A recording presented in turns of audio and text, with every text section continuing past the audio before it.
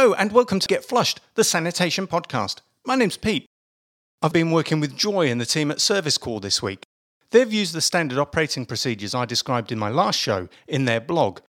They've also provided a printable checklist that restroom operators can use when cleaning toilets.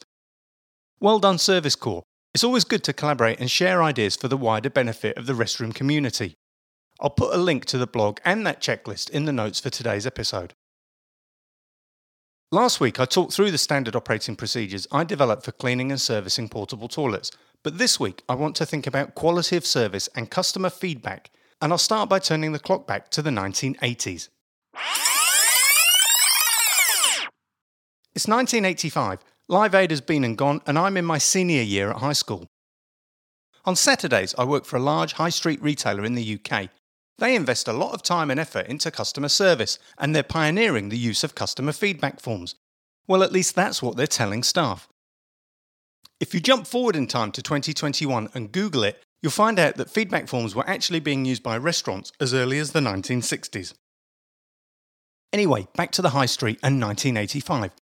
There's a stack of cards by the cash register, and staff have been given a script they're supposed to follow when they welcome customers, process their sale and pack their goods. When they hand over the change, because it's the 1980s, everyone's still using cash, the sales staff have to invite the customer to fill out a satisfaction card and drop it in a small postbox as they leave the store. The manager tells us he uses the completed card to choose someone as the employee of the month, but I've never won that, so I don't know if it's true or not. It's now the 1990s. I've graduated from university with a degree and I've found myself a proper job. I'm working in the public sector, and I've been chosen by my boss to be our organisation's representative on a regional quality network. Well, what really happened was that my boss was told to do it, but he's been on a leadership course, and in the best traditions of management, he's delegated the role to me. And so, I go along, I do the work and write reports, and he puts his name on them. Anyway, the idea of the quality networks is to bring different managers from different sectors together to share their ideas and create new initiatives to improve the quality of service their organisations deliver to the end user. People from hospitals are working with people from schools, the local councils, fire service, policing, environmental health and the Inland Revenue Department. We have monthly meetings where different members share their ideas, and we're all supposed to go away and copy or adapt them. I really enjoyed the quality networks. I met some really good people who had some great ideas about ways to improve customer service. And that's where my appetite for making things more efficient and effective and better for the end user really began. And so here we are nearly 30 years later, and I'm still asking the same questions and pushing the same values. Those quality circles took place in a time before the internet was really a thing and before social media platforms had been invented. Up until then, public sector organisations did what they did because, well, they'd always done it that way. If people wanted to complain, they would write into the chief executive. More often than not, the secretary or the mailroom would file their letters in archive B1N. The more persistent complainers might write to the local paper. Their letter might get published, and if it was a quiet news week, one or two would even appear in a story. But being publicly funded, nobody really listened, and it wasn't as if we were going to lose a sale. By the time I joined the quality networks, they'd been going for 4 or 5 years. Improving service delivery across the public sector became really important, and the departments that delivered the best service were recognised with national awards. Our boss was desperate for glory, and he put stickers on all the telephones with a script we had to use when we answered the phone. The staff were supposed to say, "Hello, planning office, this is Pete. How may I help?" What actually happened was that people wouldn't answer the phones, or they'd pick up and say, "Hello, planning office, this is, say your name, what do you want?" At first it was treated like a joke, but over time things started to change. Firstly, the organisation began to log complaints. Then they introduced feedback loops and a staff suggestion scheme that was designed to let workers share good ideas. From there, it started to publish standards that explained exactly what customers and users could expect. Things like, we'll answer your telephone call within 3 rings, or we will process your application within 10 working days. And from there, we began to ask customers what they wanted instead of telling them what they were going to get. Things like that are the norm today, but back then, it was a real paradigm shift. It's back to today, and I've been asking portable restroom operators if they ever ask their customers for feedback. Quite a few have said yes, and it seems like they actually do. But a lot have said no, and to be honest, that really doesn't surprise me. Why not? Well, I've been in too many dirty toilets, I've heard too many stories, and I've seen too many posts about filthy loos on social media. That's exactly why I started the show. Over the past few months, I've also asked a number of restroom owners and business development managers about the metrics they use to track organisational performance. Most typically, these focus on profit margins or yield. A few have talked about the return on investment and utilisation rates. None of them talked about customer satisfaction or retention. I can actually understand that. Restroom operators are really busy people, and the industry is very task-led. You deliver to site, you service, and you collect. Very few restroom owners and managers have the time to step back, ask the customers what they think, or go out and inspect toilets on site. And I know that because I've set up my audit tool for other managers. They were really keen and enthusiastic, but the tool was never used. In fact, one manager told me she didn't use it because she never went into her toilets, and at the same time she claimed that her team was the best one around. And honestly, if she didn't open the doors, how did she know? If portable restroom operators do ask their clients for feedback, the client isn't always the person who uses their toilet. The branch manager, procurement officer, or admin assistant who books the toilet and processes the invoice for payment may never actually see your toilet, let alone use it. If you ask that client if they're satisfied with your service, all they can really report on is how quickly you answered the phone, how quickly you made the delivery, and how promptly you picked it up at the end of the job.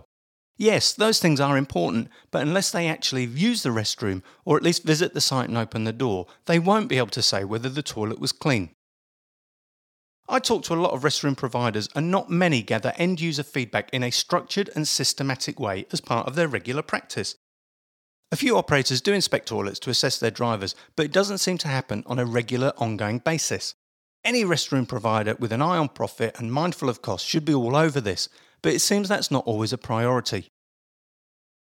So what is the best way to gather feedback from the people who actually use your loo?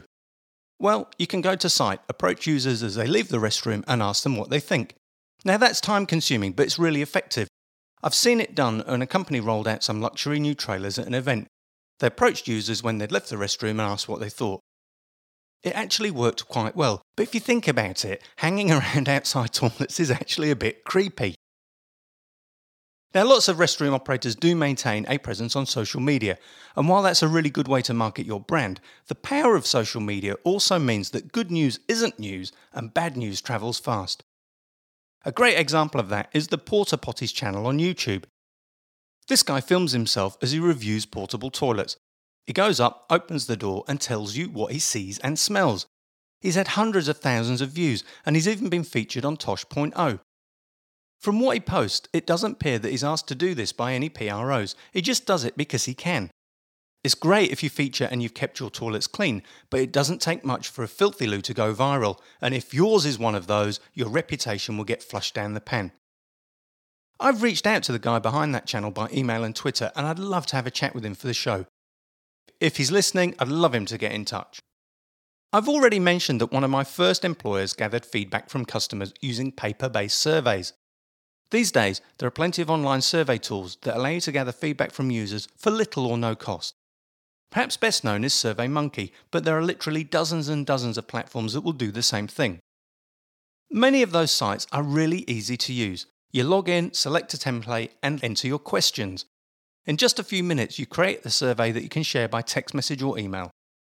Most of those platforms will let you know when the response has been received and let you view the results online or download them so you can print them off or sift through them in your own time. The two biggest challenges that you face when you set up a survey like that are 1. Designing the right questions, and 2. Getting people to complete them. Writing survey questions is an art in itself. The best questions are simple and to the point, and they use plain language. But at the same time, if you make them too simple and too plain, they'll be meaningless. The audience needs to understand exactly what they're being asked, with no room for confusion or misunderstanding. But if you make the questions too long or drawn out, people will just switch off. And of course, you still need to get the people who actually use the toilet to start and finish the survey. Response rates for surveys are generally low. In one of my previous jobs, we managed public consultation in a city with almost 400,000 residents. We'd be lucky to get 200 or 300 replies. Statistically, you have a much better chance of getting people to respond to the survey if you have an established relationship with them. It stands to reason. Someone you supply is much more likely to care enough to respond than a complete stranger. And therein lies the problem. Most of the time, restroom operators have absolutely no idea who has used their toilet or when. Getting people to open a survey is one thing, getting them to finish it is another.